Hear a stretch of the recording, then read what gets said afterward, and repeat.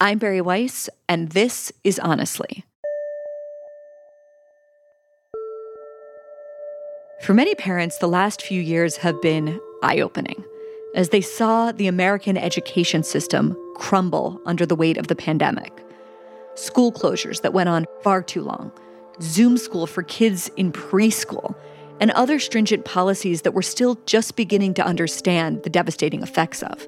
Effects like delayed language skills, falling test scores, and not to mention isolation and anxiety and depression. But like many things during the pandemic, COVID didn't necessarily cause these structural breakdowns as much as it exposed just how broken the system was to begin with. And nowhere is that more clear than in our story today about why 65% of American fourth grade kids can barely read.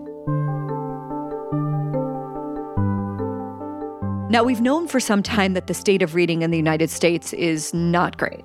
Every few years, we get these staggering headlines about our poor national reading test scores, which we're always shocked by and then seem to forget.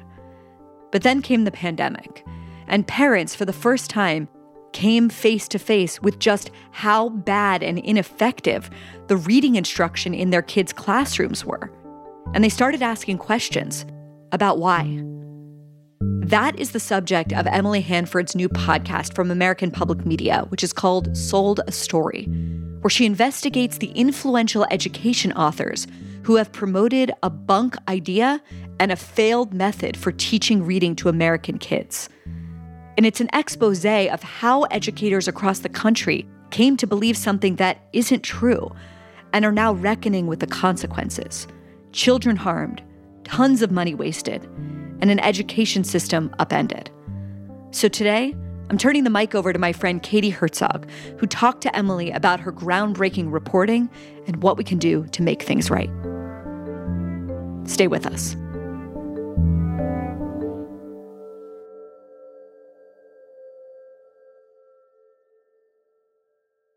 Listeners of Honestly have probably heard me talk about Sapir, a quarterly journal edited by my friend and former colleague Bret Stephens, and for good reason.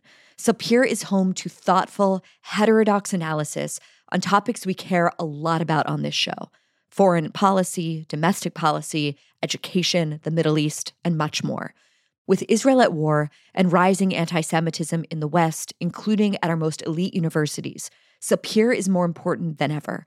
Its current issue, called Friends and Foes, takes a deep, hard look at the people and principles that we can count on to counteract dangerous cultural and political trends near and far, and those that we can't. I recommend Danielle Haas's article on the human rights establishment.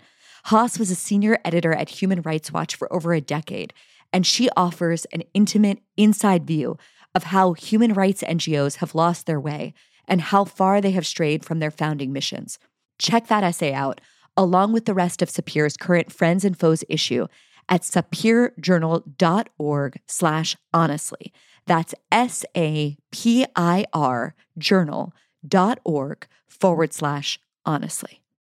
Did you know that Fast Growing Trees is the biggest online nursery in America? It has more than 10,000 different kinds of plants and over 2 million happy customers. Spring is right around the corner, and Fast Growing Trees is here with fruit trees, palm trees, evergreens, houseplants, and so much more to liven up your house and your yard. Fast Growing Trees makes it very easy to order online. Your plants are shipped to your door in 1 to 2 days.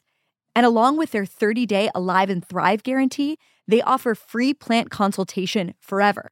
So you can grow lemon, avocado, olive, or fig trees inside your home. You'll find the perfect fit for your climate and space, all without having to hire a landscaper or drive around to nurseries in your area. Fast Growing Trees has plant experts to talk about your soil type, landscape design, plant care, and anything else you might need. And this spring, Fast Growing Trees has the best deals online.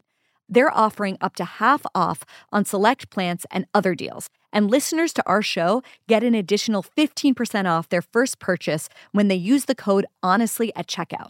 Again, that's an additional 15% off at fastgrowingtrees.com when you use the code HONESTLY at checkout. Fastgrowingtrees.com, code HONESTLY. This offer is valid for a limited time. Terms and conditions may apply. Hi, Emily. Thank you so much for being here. Thank you. I'm happy to be here. Your series starts out with a Rhode Island mother named Corinne Adams, and Corinne makes a pretty disturbing discovery when her son is at home during Zoom kindergarten during COVID. What did she find out?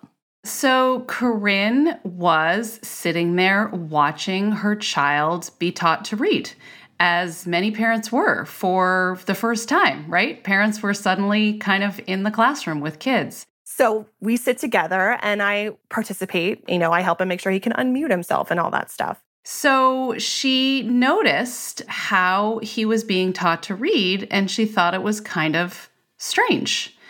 And what she noticed is that her son, Charlie, was not being taught how to sound out the words. And Charlie was being given a lot of books with actually pretty difficult words in them that she knew he didn't know how to sound out. And he was being told to look at the picture, look at the first letter, think of a word that makes sense, and try to come up with the word. So I was like, okay, well, this is a new, different way, and I'm sure they understand what they're doing. Corinne was being told that he was doing well in school, he was making progress, he was on level. And then in the fall of first grade, she actually had to give him a reading assessment at home because it was COVID. And she gave him a book he'd never seen before, and Charlie was completely lost. He didn't really know any of the words, and he couldn't figure them out from the pictures. She was being told he was fine, and she thought, something's wrong here. It was just like eye-popping, and I went into my bedroom and cried. He's not doing okay, and this kid doesn't know how to read the words. And how did you start to realize that her story was not an anomaly and that this wasn't just one anecdote? There was something bigger, widespread, and more systemic going on here. So I've been an education reporter for a long time, and I started getting interested in this question of reading and how kids learn to read and how kids are taught to do it several years ago. So over the years, I've met a lot of parents who have had this aha moment of discovering that their kid is really struggling with reading, even though the school is saying they're doing fine. And I happened to be reporting Sold a Story right when COVID hit. And suddenly I was hearing from a lot of parents. I was getting emails from them. I was seeing comments on Twitter who were making this discovery. And I would say these were probably the parents of kids who maybe weren't struggling a huge amount. These were, for years, I think I had been talking to the parents of like the kids who really struggle with reading. But what I think was happening during COVID is more and more parents were getting a chance to see how their kids were being taught, noticing that their kids were frustrated and sort of not putting it together in terms of how to read with the reading instruction that they were getting. So Corinne is actually one of many parents who I found on Twitter. She started posting about it. So I contacted her, and I contacted a number of other parents who were posting, basically saying, like, what is this way that my kid is being taught to read? And I started interviewing and talking to them and found that this was actually a thing. There are a lot of parents like Corinne out there who really noticed this problem because of Zoom school. So you found the one good thing that came out of COVID and the one good thing that come out of Twitter. But just how widespread is this problem? Who is this affecting? Do we know how many kids? We have some ways to measure reading proficiency in this country. We have something called the NAEP, which is the National Assessment of Educational Progress. And there's a version of this test that's been around since the early 90s. So we can see how well kids across the country are doing in 4th grade and 8th grade. They do a reading test and a math test. And this test tells us that most kids are not proficient readers in this country, and the scores have not changed very much since we started giving this test back in the early 1990s. And the message from that is not very good. We know actually that only about a third of kids are proficient readers in 4th grade on that test. And there are huge gaps when you look at this by family income, by race. We have huge, huge gaps. So we know that this is actually a pretty big problem, and it's been a big problem for a long time. Even though these tests come out every 2 years, and every 2 years there are these headlines like, oh my goodness, American kids really aren't doing well with reading, I think there was kind of a sense that nothing could be done about it, that it was just kind of the way things were. What my reporting showed me over the past few years is that one of the things that's going on is we have an instructional problem. kids are not being taught to read in many schools in ways that really line up with what we know about reading and how it works. And it's making it harder for a lot of kids to learn how to read. Some kids are getting the help they need outside of school, like ultimately Corinne's son, Charlie, because Corinne decided to teach him herself. And I think there are a number of parents who end up doing that. There are a number of parents who end up hiring private tutors and spending thousands of dollars in some cases getting their kids the reading instruction that they're not getting in school, which is why one of the things that I emphasize when I talk about this topic is that at the end of the day, this is really an equity issue. A lot of kids are not being taught what they need to know in school about how their written language works. And some kids are getting that instruction in spite of the fact that they're not getting it in school. And they're getting it because they're lucky to have parents who have time, like Corinne Adams did, to teach her son herself, and or money to hire a private tutor to help them. But there are all kinds of kids who are not getting the instruction they need, and that's not public education. I think one of the first responsibilities of public school, and I think most parents would agree on this, that the one thing that they assume when they send their little kid off to school is that that kid will be taught to read. And that's one of the things that Corinne said to me. That assumption got pricked for her. She came to question that. She realized that that wasn't necessarily the case. And I think many parents are realizing that they trust that the schools are teaching their kids to read, but it isn't necessarily so. Okay, well, I want to talk about how we got here. Could you start by explaining how reading was taught in the U.S. before things went haywire? Now, it's really difficult to get an answer to this question for two reasons. One, I don't think there's one way that reading was being taught necessarily. And number two, we live in a country with thousands of school systems, and individual states, school districts, schools, even individual teachers have a lot of freedom to teach the way they want. And there's no sort of centralized system which tells you, like, this is the way that this school teaches reading and this is the way that this school teaches reading. But we do have a lot of information from surveys, from research studies about some sort of general outlines and trends. And there's always been arguments about how people read and how they should be taught. And they go back hundreds of years. You can see actually like really emotional fights about it back in the 1800s when we were first establishing public schools in the United States.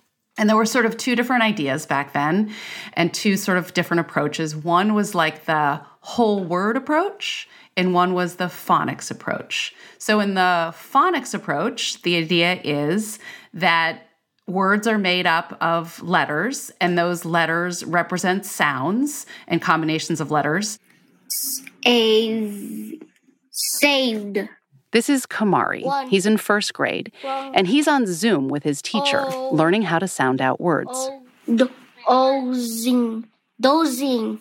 Kamari is looking closely at each word,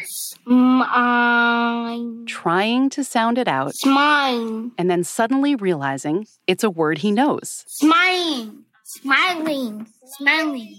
And kids should be taught sort of from the bottom up. So they start with letters and sounds, and they learn how these letters go together to form the sounds of words. They learn to sound out written words and to understand what the words are. So it's like you teach kids the pieces of the language to sort of get to the whole. And then the other approach was this whole word method, which is let's start with the whole word.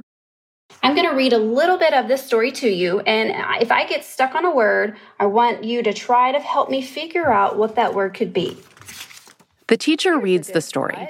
The kids can see the words on the screen. They're following along as she reads. And then the teacher comes to a word that she's covered up with a little yellow sticky note. Okay, so we're going to stop right here on this covered word. And the teacher says, what could this word be? Let's look at the picture. We're going to see if the picture helps us to figure out what that word would be. And Zelda and Ivy didn't want to eat the sandwiches, so they ran away. And now they think their mom and dad will what? Zelda and Ivy ran away, and now they think their mom and dad will scold them? Find them? Do you think that covered word could be the word miss? miss them. Could it be the word miss? Because now that they're gone, maybe their parents will miss them? The teacher asks the kids to think about whether miss could be the word, using the strategies they've been taught. Let's do our triple check and see. Does it make sense? Does it sound right? How about the last part of our triple check? Does it look right? Let's uncover the word and see if it looks right. The teacher lifts up the sticky note, and indeed, the word is miss. It looks right too. Good job. Very good job. Go ahead and click on the next slide so you can practice. Kids don't need to understand the pieces of the words. Let's start with the whole words, because that's eventually what we're trying to get to. And that's the most interesting thing. We want to get to the whole words and the meaning. So let's do sort of more of a top-down approach. Let's start with sort of the words as wholes, sentences, paragraphs, the meaning. If we focus on the meaning of the story, kids will figure out what they need to know about the letters and sounds and the words and how they work. So this was a big debate for a really long time. And then in the 1960s, this kind of new twist of an idea came along, and it came to be known as whole language, which is a little bit different than the whole word method. But the idea was, let's focus on the goal here, which is meaning, having kids comprehend text. Let's sort of start there and not waste time on sort of the little rules around spelling patterns and how they work, because that will be sort of boring and rote and might distract kids from what might ultimately motivate them to want to read, which is sort of the meaning of the story. But you encounter the fact that what are you going to do about the words? How do you help kids sort of know what those words are? So in the 1960s, there was sort of this other theory that came around about reading and how it works, which is we don't actually need to sound out the words or know these little pieces, but we can get the words through these other clues or cues. We can kind of predict what we're reading as we're reading. If we're focusing on the meaning, we can sort of predict the words, and we can use clues that the words provide us, a letter, some of the letters, the sort of context, the meaning. With a little kid in a book, they could use something like the picture. Check the picture. Look at. You said truck you. Does that make sense? What do you think that might be? And you see these poor kids struggling over very simple words. And the teachers, instead of saying, sound it out, they're telling them to use basically anything else. Wonderful. Let's close our books for a minute. And so whole language took off. So this whole language theory of reading became really popular in the 1970s and 80s by a teacher and researcher named Mari Clay. I went into classrooms, I recorded exactly what children were saying and doing, and this gave me new insights for building almost a new theory of how our children were learning to read.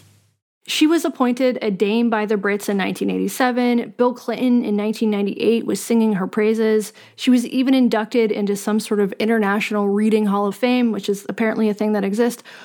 Why did she and her method become so popular?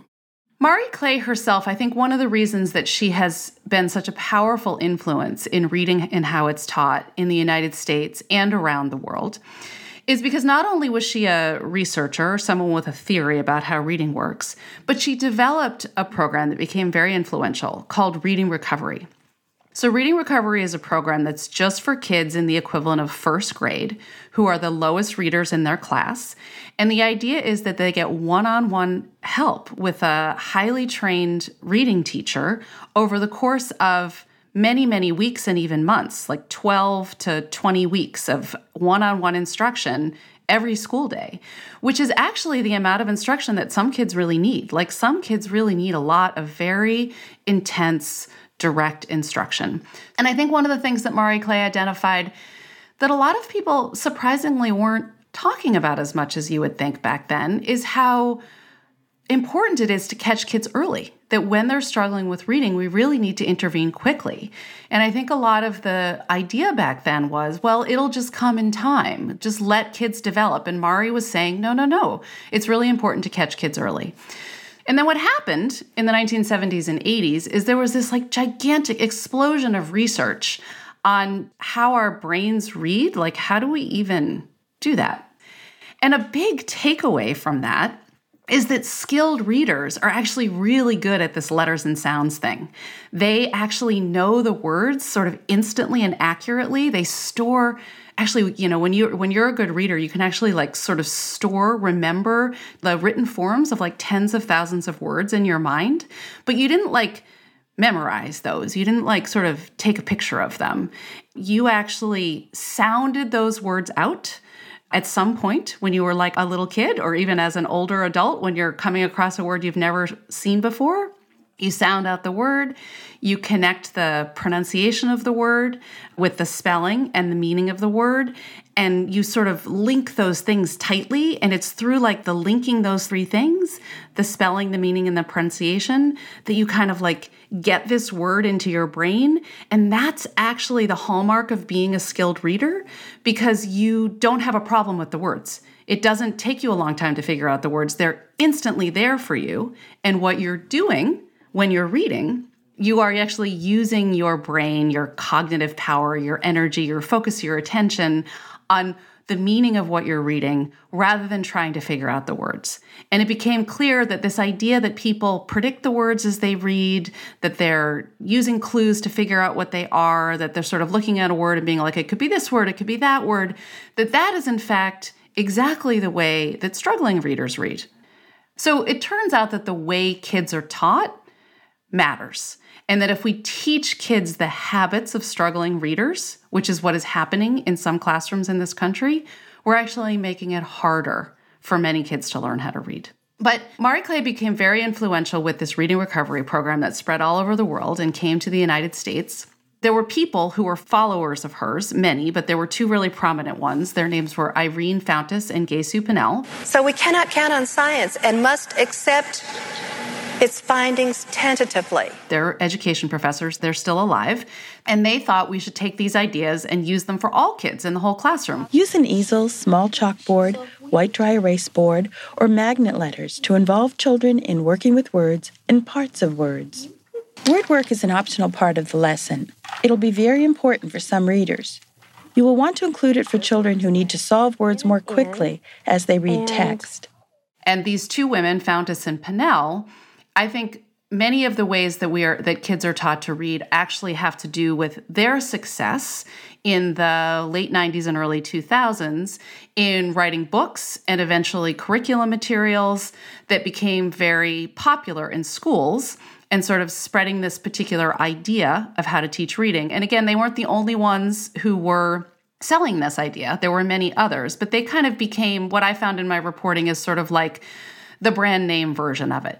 They were kind of like experts that lots of schools looked to for how to teach reading, and their theory came along with books for kids to read, and an assessment system to tell you where kids were reading, and an intervention system to help kids who were still struggling in first and second and third grade.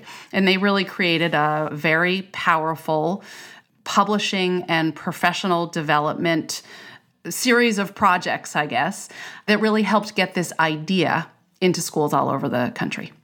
I want to get back to Fountas and Pinnell in just a minute, but first, it was pretty clear by the 1990s that this method of reading just wasn't working for most students. And yet here we are, 30 years later, talking about the problems that this continues to pose in schools. And like much of the rest of our current dysfunction, one reason that reading instruction has been faltering so much for so long is because reading became politicized, specifically during the Bush administration. How did that happen? So actually, under Bill Clinton, who was a Democrat, there was beginning to be a recognition that there was this huge body of scientific research about reading and how it works that a lot of teachers and people in schools didn't know. And reading instruction was not being informed by the findings of this research. And there was actually, under Bill Clinton, a big panel was convened to sort of try to end the reading wars. Like, now we know a lot about reading and how it works, so let's stop fighting about which way is best. Let's really look at this evidence and base it all on this scientific evidence. So that was actually started under Bill Clinton. And there was this huge panel that came out in 2000. And the findings of this national reading panel really tilted in favor of how important it is to give kids phonics instruction, not the only thing, but that is such a foundational core thing, that kids learning how to sound out those written words, connect the spelling to the meaning and pronunciation is this essential part of becoming a good reader that happens when kids are 5, 6, 7 years old. And the kids have to get good at that by the time they're in like second grade. And there was a real consensus about that in this National Reading Panel report. And it discredited a lot of the things about the whole language movement. So the whole language movement really started to be discredited by the end of the 1990s. And so then George Bush came along, and George Bush has an interesting family history in that there is a history of reading problems in George Bush's family. His brother had a really difficult time learning how to read. His mother became one of the many mothers out there who noticed that her child was struggling and had to figure out what to do about that. He wasn't getting the help that he needed in school. I can tell you that almost everything I care about would be better if more people could read, write, and comprehend. So, is it possible? I don't know, but I hope it's possible, and I hope everyone will make it their business to see it's possible. She became a huge advocate for better reading instruction and for literacy programs, and her son, George Bush, carried this passion into his presidency. We will launch a new initiative called Reading First. This is George W. Bush at a campaign stop in September of 2000. He tells the crowd that if he's elected president, he'll spend $5 billion on reading programs. But we will only support effective programs, effective reading strategies. 4 months later, George W. Bush was president of the United States. In his first week in office, in the Roosevelt Room of the White House, President Bush began laying the groundwork for his Reading First initiative. It means we're going to have scientific-based knowledge be the cornerstone of our curriculum, and that's why I appreciate Read Lion and others. And he passed something called Reading First, which was billions of dollars to try to get this research into schools. And then the Twin Towers were hit and the Iraq War, and a lot of things about George Bush's presidency changed. But that initiative continued for many years. We spent billions of dollars trying to get this research into teachers' hands. I have come across many teachers who have told me that their lives were changed by that they learned for the first time how kids learn to read, that they hadn't known this, and they were given good materials, and it was really exciting. And yet, that initiative, for a variety of reasons, really ended up falling apart. And I think, ironically, paving the way for the next 10 years or so, where this idea that was supposed to be sort of batted down and batted away by the research actually kind of flourished and took hold in American schools like never before. And it's in recent years where people have looked up and around and said, oh, wait a minute. We had this big effort to try to bring this research into schools, and yet many schools are still not teaching in ways that line up with this evidence. What happened with that? And this is big business, right? Like in the early 2000s, the two women that you mentioned a moment ago, Irene Fountas and Gay Sue Pennell, they came up with a version of Marie Clay's work called Guided Reading, and they sold it to a much larger audience. So the curriculum was for any grade level, not just for the first years in school. And they basically argued that you could teach reading without phonics, without making kids learn how to sound out words.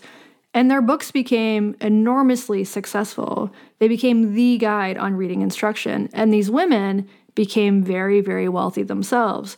You say in the podcast that Pennell drove a Maserati and Fountas had a $3 million house in 2006. Did that, at the time, raise alarm bells for anyone? There's a lot of money in education. Many billions of dollars. And of course, there's nothing wrong with making money. Schools need materials, they need programs, they need professional advice. We need to spend money on these things in schools. So I don't think it's the fact that they made money. What I wanted people to focus on is what they made money on, and the sort of irony of the fact that they made a lot of money on an idea that had been shown not to be right by cognitive scientists years before they actually started selling it. So that is the problem. It's not the money itself, but where are the checks and balances in the system to make sure that people are not selling things to schools that are based on ideas that aren't right and that are making it harder for some kids to learn how to read. So education is a so many billion-dollar industry, and these women have made many millions of dollars from this work. And the question really is, why? Why were they able to make that money and sell that material when there was so much evidence that there were other ways to be teaching reading that would be much more effective for kids? And I think this is a question not just accountability for them, but for all of us. Why do the systems allow things to be sold that are not based on good evidence?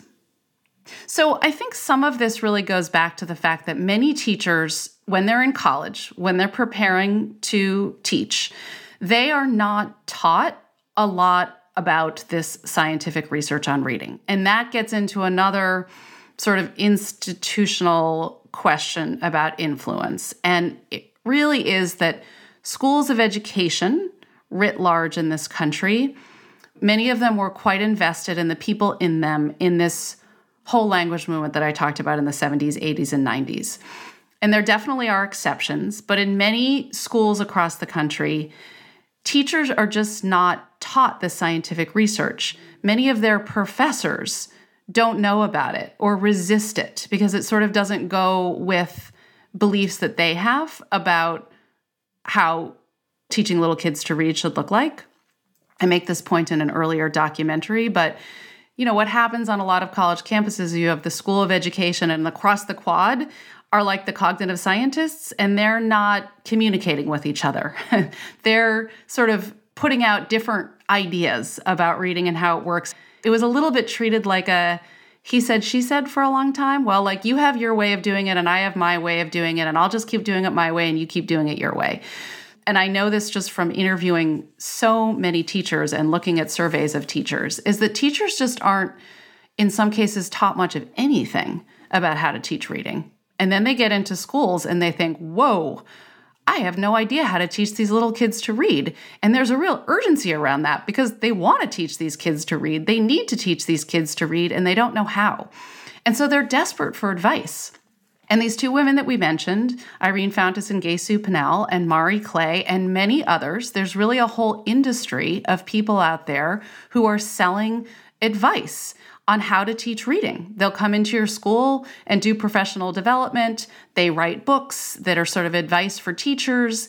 And this stuff really took off, I think, because teachers didn't know. They didn't know enough to be wise consumers of what they were buying. They didn't know that what they were buying contained ideas that cognitive science had shown not to be so.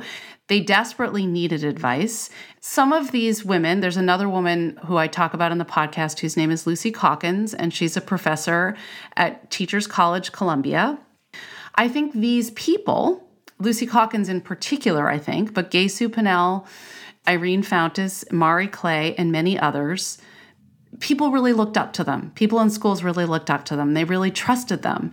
They really believed what they were saying, partly because they were answering questions that teachers needed answers to, and they were doing it in a way that teachers understood. They were all people who had been teachers. They sort of understand what teachers need. They sort of speak the language of teachers. They give them materials in a way that teachers can really use, as opposed to sometimes some of these more traditional textbooks that come to teachers and don't really seem to fit with the kind of way that they want to teach kids, or they sort of came along speaking their language. And so I think a lot of people just became enamored of a certain group of people who were telling them how to do this and sort of wooed by them. And I think it's taken a number of parents raising questions, reporting done by me and others, research by scientists to say, hey, wait a minute here. Look, we've got a problem here. Let's back up and question the assumptions. Question what you're buying from certain people. Look at where these ideas came from.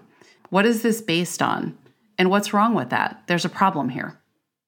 Yeah, it seems like people really do treat these reading experts, maybe so-called experts, as heroes. At one point in your series, Pinnell compared Marie Clay to Isaac Newton. She said that she keeps a copy of a first edition of Marie Clay's book locked up in her house. Another person you quoted in the series said that if Beyonce came and gave a private concert in my district, it would not have been a bigger deal for many of my teachers. Teachers think of Lucy Calkins higher than Beyonce. And it's interesting to me that how we teach reading, it seems like a fad. But why are we following fads or icons or influencers when it comes to children's education instead of the research? I think this question, I get asked this a lot, sort of like, why is this question of how children are taught to read so emotional? Why have we had reading wars? What? A war about reading? Why? I think it has to do with how important it is. We all know this. Any parent knows this. And this is why, getting back to the equity issue, it's like any parent who notices that their little child is struggling with learning to read when they're 6 or 7 years old, and they can do something about that, they're going to do it. If it means taking out credit card debt or mortgaging their house or borrowing from grandparents, they're going to make that happen. So this has been a war because it's so critical and everyone knows it. I also think that there are a lot of myths about reading that are easy to believe because of our own experiences, right? I just think this is rife with confirmation bias. Like, this is just an area where there's just so much vulnerability to confirmation bias. And I'll give myself as an example. I've been an education reporter for a long time. Since 2008, I've been just covering education. I didn't think about this question of how kids are taught to read at all. I didn't know anything about it. I should have known. Just like teachers should have known, really, and we all should have known, including me. I should have known more about little kids and how they learn to read. And I have two little kids, or I had two little kids. They're now 22 and 19. But I had two little boys, and they learned to read pretty easily. One really easily. He was like reading in kindergarten, and I had no idea how he learned how to do that. I think I learned to read pretty easily. I really don't remember very much at all about learning how to read. I don't remember it being very difficult. But I think a lot of us assume that learning to read, it just kind of happens if you're read to enough, if you want to read, if you have access to books, right? So if children are in a literate environment, they will learn how to read, that it's kind of a natural process. And I just assumed reading happened. And it leads to this assumption that I was referring to earlier, that if kids aren't reading, if they are struggling, then it must be a problem in their home. It must be that their parents didn't read to them enough. It must be that they're poor. They didn't get enough access to books. And those can definitely contribute. Those actually turn out, when you know something about reading, those turn out to be very big factors. But at the end of the day, the issue here is that just surrounding those kids with books wouldn't necessarily solve their problem. Just making sure, motivating kids to want to read does not mean they will learn how to do it. Kids need instruction. And like I said, some kids need a lot. So I just assumed, because it was easy for me, that it must be pretty easy for lots of other people. And what I've learned is that it's not. And that people's assumption about reading and how it works is checked very quickly when their own child struggles. And you know what is especially painful is when this happens for teachers. And this is happening to a lot of teachers across the country. It is the aha moment that they're having or that they had long ago. And it is a very painful one. And it's this. I've been teaching first grade for 10 years. And now I have a child, and she went to school, and it's the end of first grade, and she's really not reading. And it's really hard, and she's really frustrated, and I'm trying to teach her, and I have no idea how. And I'm a first grade teacher, and I don't know how kids learn to read. I don't know how to teach this child how to do it. I can't tell you how many teachers I've talked to who've told me that. And then they cry. And they're desperate because they have to fix this problem for their daughter, who they know needs help really quickly. And then they start seeing the faces and remembering the names of all the children that they've taught over those 10 years who were struggling and who they didn't actually know how to help, and who actually, at the end of the day, some of them dismissed is kind of a harsh word, but they explained it to themselves. Teachers explained it to themselves by saying, oh, well, I guess he wasn't read to enough when he was little, and there's not much I can do. Or I guess she must have a disability, and maybe she does. But what we know from lots of research is that even kids with reading disabilities can learn how to read if they're taught how to do it. So that's when these teachers' assumptions are checked and they realize, like, whoa, there's a lot of stuff I don't know here.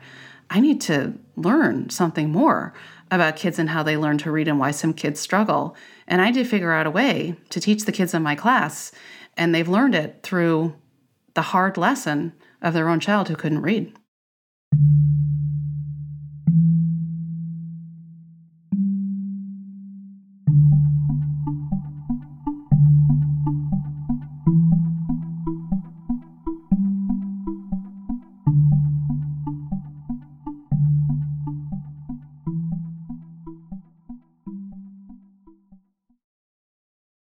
Whether you're selling a little or selling a lot, Shopify helps you do it. Shopify is the global commerce platform that helps you sell at every stage of your business. From the launch stage to the real-world storefront stage to the millionth order stage, Shopify is there to help you grow. Whether you're selling scented candles or cell phone cases, Shopify helps you sell everywhere, from their all-in-one e-commerce platform to their in-person POS system. And now you can sell with less effort thanks to Shopify Magic, which is powered by AI. Shopify powers 10% of all e-commerce in the U.S., and they're the global force behind millions of other entrepreneurs of every size across 175 countries. They're behind brands like Allbirds, Rothy's, Brooklinen, and millions of others.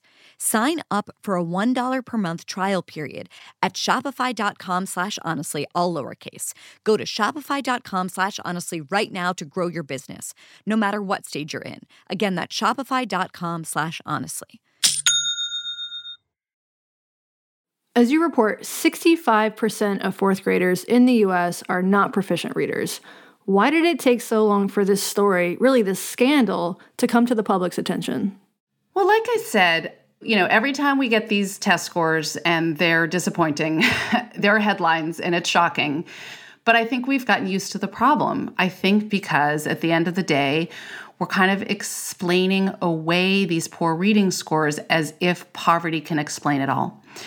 And I don't think poverty explains it all. In fact, I think the problem actually maybe, when you look at those test scores, it maybe has more to do with wealth. It's the question of who's getting the instruction they need. And a lot of that's being driven by wealth. And so I think it's really important to recognize that this is an instructional issue that we can do more about. Now, that said, it's not only an instructional issue. Poverty definitely does play a role. If kids grow up in a home, poor or not, where they're not being read to a lot, where they're not being talked to a lot, where they're not sort of accumulating really good skills with language and getting background knowledge, all of those things play a really key role in a child's ultimate ability to get to where we want, which is to be a person who can comprehend a text, right? So it's not just your ability to read those words. You've got to know what the words mean. You've got to have a way of putting it together. You've got, comprehension is a complex thing. So when you look at those reading scores, it's not just instruction that you're seeing many issues. I think another thing is that the tests themselves are kind of problematic, because one of the things that we've decided in this country is that we don't tell schools what to teach or how to teach it. We're a very local control country. It's actually written into the establishment of the U.S. Department of Education that the federal government cannot tell schools what curriculum to use. And so what it means is that we haven't agreed in this country on what we want our kids to know. And anytime we go into that debate, it's a mess, right? The culture wars come right up. There's so much knowledge out there. How are we going to decide what it is we think children should actually know? And when you look at something like a fourth grade reading test, what's being tested there is not just a child's ability to read the words. It's really a knowledge test, right? You're giving those tests include all kinds of reading passages that kids then have to answer questions about. And what we know from the research is that, for example, there's a very famous study, and this example gets used a lot, and it's known as the baseball study, and I may misdescribe how they did it. But essentially, the big takeaway of that is you could have a kid who is a really good reader, like you take a really good reader and a not very good reader, and you give the really good reader who knows nothing about baseball a passage about baseball, and their comprehension of that text might not be very good because they just don't know a lot of the terminologies that's being used in a passage about baseball. You give a passage about baseball to a kid who's not a very good reader, but knows a lot about baseball and has maybe actually been seen a lot of texts about baseball. So maybe has sort of memorized some of the words you'd see in a text about baseball, ball and bat and home run and pitcher, and understand some things about how baseball works. You give that kid a passage about baseball and their reading comprehension might actually be kind of good, even though they can't actually read the words that well, because they can actually get the gist of it from the words they know and do a certain amount of guessing and filling in with the context, right? And they've got the background knowledge to fill in the gaps. So those fourth grade reading tests depend a lot on the passages that kids get and whether or not they know anything about them. It's not a pure test of a child's reading ability, because reading ability isn't purely one thing. Reading ability is actually, I like to talk about this equation, which researchers came up with back in the 1980s when I was in high school, because they were trying to disentangle all the stuff that's really contentious in the debates about reading, and everyone was really fighting about phonics instruction and teaching kids the skills of reading words back then. This was sort of the height of the whole language movement. And researchers were really trying to kind of like understand all of the pieces of reading. And they came up with this equation, essentially, called the simple view of reading. And I think it's really helpful when people understand this simple view of reading. The simple view of reading does not say that reading is simple. The simple view of reading is a simple way of understanding this really complex process. And you have to picture it. It's not very hard, but it's like a multiplication. It's multiplication. So it's reading comprehension, which is the goal, is the product of two things. So one is your ability to read the words, the printed words, to decode them, to know what they are, times your language comprehension, which is like all the words you know the meaning of, but even more than that, it's sort of your background knowledge and like the stuff you know. So your reading comprehension is a product of two things. Your ability to actually read the words, know what the words say, times, not plus, times your language comprehension, which is like your ability, nothing to do with reading printed words. That's if someone's talking to you or reading out loud to you. Do you understand what they're saying? So it's a product of those two things. It's really important to understand that it's a product because what you know is 0 times anything is 0, right? So a kid with great language comprehension knows all kinds of stuff, but they have 0 ability to read the words, like this is like a 3 or 4-year-old before they know anything, 0. Their reading comprehension is going to be 0. Right? But the other thing is true too. You've got really good ability to read the words, but your language comprehension isn't very good. Your reading comprehension isn't going to be very good. My reporting has focused a lot on one part of the equation, the written words part, because I think we're really getting that wrong in many schools, and that's a big problem. Language comprehension really matters, and at the end of the day is probably something that schools will have less influence over, because that actually is greatly affected by your background, by like your parents' level of knowledge, by whether or not you get to like go on a vacation to Paris, you go to the movies, you go to museums, you know a lot of stuff, which is really going to help you with your reading comprehension and tends to be pretty tightly wound in with your parents' educational background and your family income. And schools are actually going to have less of an effect on that. Schools have to do better on that side of the equation too, but this reading the words part is something that schools can have a huge impact on, and right now many schools are getting it very wrong. And so it's very important to get that right. It's only half the equation. It's not going to solve all the problems, but I think it would get us a long way in going there. And one of the things I like to point out a lot is when it comes to a kid's language comprehension, the best way that you, as an adult, increase your language comprehension and your background knowledge and like your ability to understand language is through reading. As you become older, like a lot of what you know, even words you know, is through reading, not through conversation with other people. So the best gift we can give to a little kid, especially from a kid who might be from a more disadvantaged background, is early on to give them the ability to read the words. Because we then give them the ability to learn anything and everything. They might not, and they might still be disadvantaged by weaknesses they have in sort of their background knowledge, but we are giving them sort of their best bet for catching up. And we are actually giving ultimately true equity in education.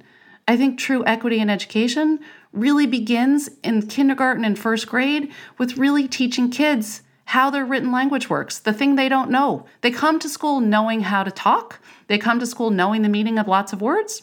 The thing that most of them don't know how to do at all or very well is how to read the words. And so if the focus is on getting them to read the words, we just got their education off to such a more solid start than so many kids are getting today. And I think that could make a huge difference. It's not going to solve all the problems. It's not going to make everyone proficient on the NAEP test, but it's going to help. And Emily, what sort of pushback have you gotten from this view? There's plenty of emotional response to this reporting.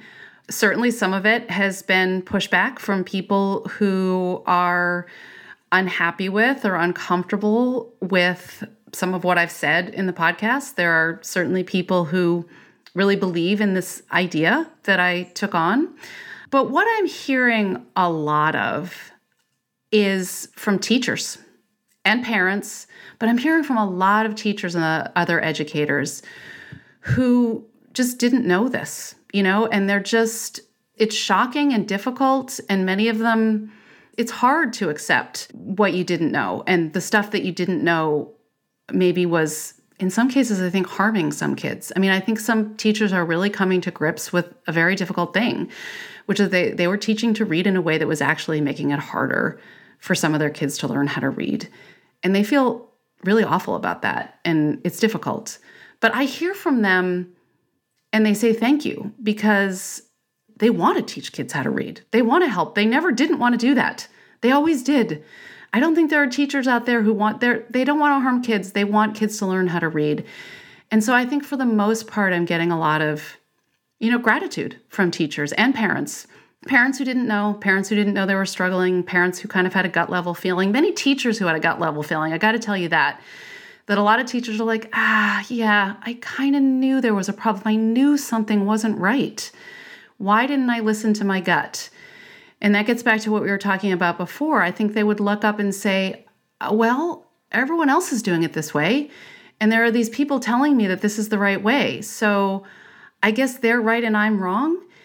It's kind of harrowing. Lots of people are saying that. I sort of had a gut level feeling, but I did what I was being told to do. In some cases, they're being handed this curriculum and these assessment systems and these intervention programs. This is what their school district bought. This is what's been adopted by their school system. This is what they're supposed to do. Many teachers tell me they're rule followers. I think maybe teaching attracts people who are rule followers. They work within systems. They're doing what they were supposed to do, and they were doing the best with what they knew. And now a lot of them know better. And that's become a little bit of a saying among teachers out there who are talking about the science of reading stuff. Know better, do better. Comes from Maya Angelou. Know better, do better. And Lucy Calkins did eventually admit that she got some things wrong.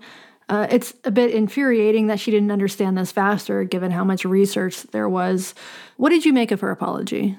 Yeah, I don't know that she would think of it as an apology. I think she would say that she has recognized that she had some things wrong about how little kids learn to read.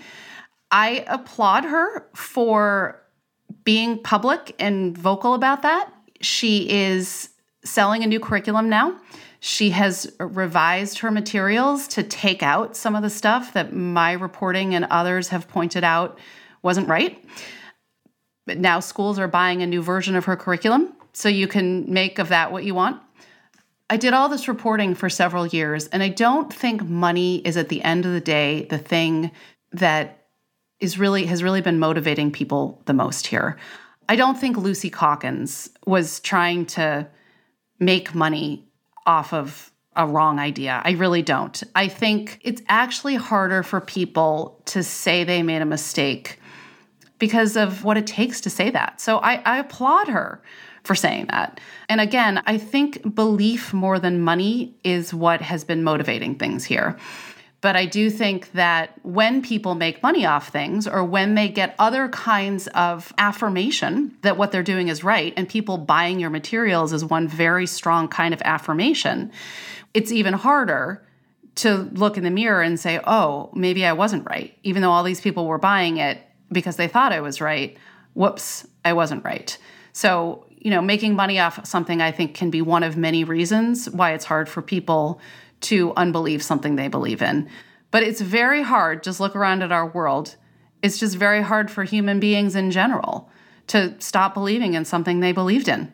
That's very, very hard to do. Absolutely. Anything from Fountas and Pinnell? So Fountas and Pinnell have responded before the podcast to some of my earlier reporting and this sort of general conversation that's been happening on social media and out in the world and in state legislatures and school systems across the country that are really rethinking reading instruction and policies around reading. So they have responded essentially saying that Mari Clay has been misunderstood and that they have been misunderstood, that I have misunderstood them, and that they still believe in those ideas. So I would say they have responded by essentially doubling down on their beliefs. We know that an estimated 5 to 15% of Americans are diagnosed with dyslexia. Do you think it's possible that there's been an overdiagnosis or a misdiagnosis with some of those people when really the core issue is flawed reading instruction? Yes, I do. And I think a lot of reading scientists and a lot of dyslexia specialists think the same thing. That is not to say that dyslexia isn't real. Some people take that comment to say that, and we have tons of evidence that dyslexia is a real thing. But essentially, reading sort of ability and how easy it is for you to get this whole written language thing is on a continuum, right? From one end of people who, there are, I think, even a few examples of kids who really need virtually no instruction at all. They can essentially teach themselves to read, very rare. And then it goes to this all the way to the other end of people who really, really, really struggle with this, and even tons of great instruction, they're probably never going to be really great readers. And in fact, many people with dyslexia are always going to be kind of slow and laborious readers, even if they get really good instruction, right? So there's this continuum of reading ability, but it's a continuum. It's not like people with dyslexia have sort of one kind of brain and everyone else has a different kind of brain. We're actually all a lot more similar. Our brains with reading and all that are a lot more similar than they are different. And instruction really makes a difference. And we have lots of studies that show us this, that instruction really can make a difference. So I think a lot of the struggling readers out there, and even some of them who are being identified with dyslexia, really have more of an instructional issue than they have a reading disability. And it becomes very difficult to suss out the difference between the two, because ultimately dyslexia is decided by what's your assessment and what's your cutoff? What are you deciding is dyslexia under this score on these tests is dyslexia and this isn't? And there's no way to kind of do that. But instruction is definitely part of it. But that is to say that, instruction, this is why it's still very important in schools to understand that kids do have different needs in terms of the amount of instruction that they need, for sure. They don't need wildly different kinds of instruction necessarily, but I don't think we're going to fix this problem and get to the goal that many people put out there, which is, we could have 95% of people reading pretty well. I don't know if we could have them all reading proficiently on the NAEP test. The NAEP test is actually a fairly difficult test, but I think we could have a lot more people reading a lot better, but it's not just going to be fixing core classroom instruction. It's going to be making sure that kids get good, individualized help if they need it. That is going to be part of the solution to this problem. In a way, it just seems so tragic because I can imagine so many students being told, or their parents being told, that they have a learning disability that they might not actually have, that would internalize this, and this could affect their lives all the way into adulthood, thinking that there's something wrong with them when there's really not. It was just bad teaching. Absolutely. And kids don't necessarily need the label of dyslexia. In fact, I've talked to a lot of people for whom the label of dyslexia ends up being helpful, because then they're like, oh, here's a reason for this, and they can sort of own it that way. I think the bigger problem are kids out there, maybe they get the label dyslexia, but many of them don't, who just struggle with reading and just think they're stupid, and they're not. They just think, well, it's me, it's my problem, there's something wrong with me, and they are ashamed of it and embarrassed, and they keep it a secret. And this is one of the things that has moved me the most in this many years of reporting, is how many people I've met, older children, teenagers, adults, who talk about the shame of their reading struggles and the fact that they've kept it a secret for their whole life. And the fact that they actually live with a kind of anxiety about sort of being like outed for their reading problems, like every day, like someone's going to ask them to read something. And, I tell a lot of people, if you want to find the struggling readers in a school, go to the nurse's office, because those are the kids who have like a tummy ache when it's time to read aloud in class.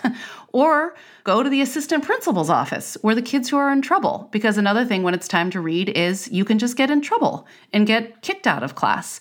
And those are two strategies that lots of kids are using to avoid reading. And this happens really early. There's a piece of tape in the last episode of Sold a Story where a mom talks about how when a kid is struggling with reading, the kid knows first, the parent knows second, then maybe the teacher chimes in, and then the hunt is on for help. And I just kept saying, well, keep trying. And then when they couldn't, I just thought they didn't want to try. And what I'm haunted by is when it wasn't working, I blamed it on children. That kid is sort of knowing it when they're like 5 and 6 and 7. And in some cases, they're keeping it a secret from their mom. They're keeping it a secret. They don't want anyone to know because they think it's something wrong with them. And it might be a disability that they have that they can get help with. And it may just be that this whole reading thing is just super confusing because no one's teaching them how to do it. So your story is about teaching children reading. This is maybe the most important thing that is taught in schools, but it also shows just how broken things are in American education right now. And you've been reporting on the education system for years. So where else is this sort of thing happening? I mean, it can't just be reading, right? Should we be looking at the math curriculum, science, history? Yes. I hear a lot of people write to me about math because I think math suffers from some of the same problems, and it goes down to just this core idea of, do we explicitly teach kids the things we want them to know, or do we want them to sort of discover and figure it out for themselves? And again, there's definitely a place for discovery. That is important. But when it comes to these really crucial foundational skills upon which so much learning gets built in school, I think the cognitive science research is really clear that sort of direct instruction really plays a role and really matters. So yes, I think that we do actually need to look at this in other areas. I think that the education system is broken for a lot of reasons. I really think we don't value teachers the way that we should. I mean, I think a lot of this goes back to just a poor teacher training system, and there's a lot of evidence out there that we just don't train teachers well or train them long enough or train them in the right way to really meet the challenges of the job. It really is a challenging job, and I'm like so appreciative of teachers. I think one of the biggest takeaways for me from all this reporting is just how many teachers want to get this right. They really do. And in many cases, when they figure out this stuff about reading, it's kind of on them. It's on them to read about it on the weekends. It's on them to pay for training on their own. It's on them to seek out the resources. And I don't think it should be on them this way. I think they need more assistance from their systems and from all of us as taxpayers. So I think another good thing about this is that parents are getting really involved in this and are educating themselves and going to their schools and asking questions and asking good questions. And I think some teachers and administrators are feeling like, everyone's coming to me and saying this podcast, and I have to like do something about this right away. And, I think that can kind of be problematic. But what I say to those people is, well, what's your plan? What are you doing? What's your school system doing? What's your answer to the parent who comes and says, how are you teaching my kid to read? And are you doing it well? Do you have an answer to that? Make sure you have an answer. And if you don't have an answer, get one and work towards it. I also think this isn't going to be a quick fix. I think one of the reasons education is so, quote unquote broken is because we expect a lot of our schools, and we expect schools to like fix problems right away. And then we just create more problems. I think we need to understand that this problem has been a long time in the making, and the solution is probably going to be a long time in the making too. And there's urgency about it because there are little kids who are 6 years old right now who aren't being taught to read, and they need something better right now. But at the same time, I think too much urgency, and we might do the quick thing rather than the best thing. And I think we should be doing the best thing. And it's not always obvious what that is. Well, Emily Hanford, thank you so much for coming on the show. You're welcome. I was happy to be here. Thank you.